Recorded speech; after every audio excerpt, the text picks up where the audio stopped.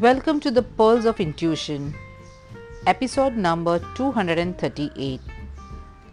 Letting go isn't the end of the world, it is the beginning of a new life. We oftentimes hold on to our exaggerated problems because, in a way, they give us a sense of identity.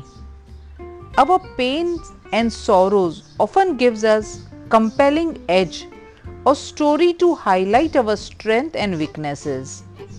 Yet, do you remember the relief you felt when you let go of a painful story?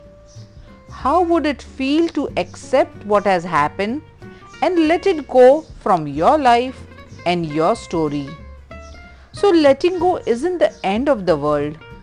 It is a beginning of a new life. Light and fragrance to all of you.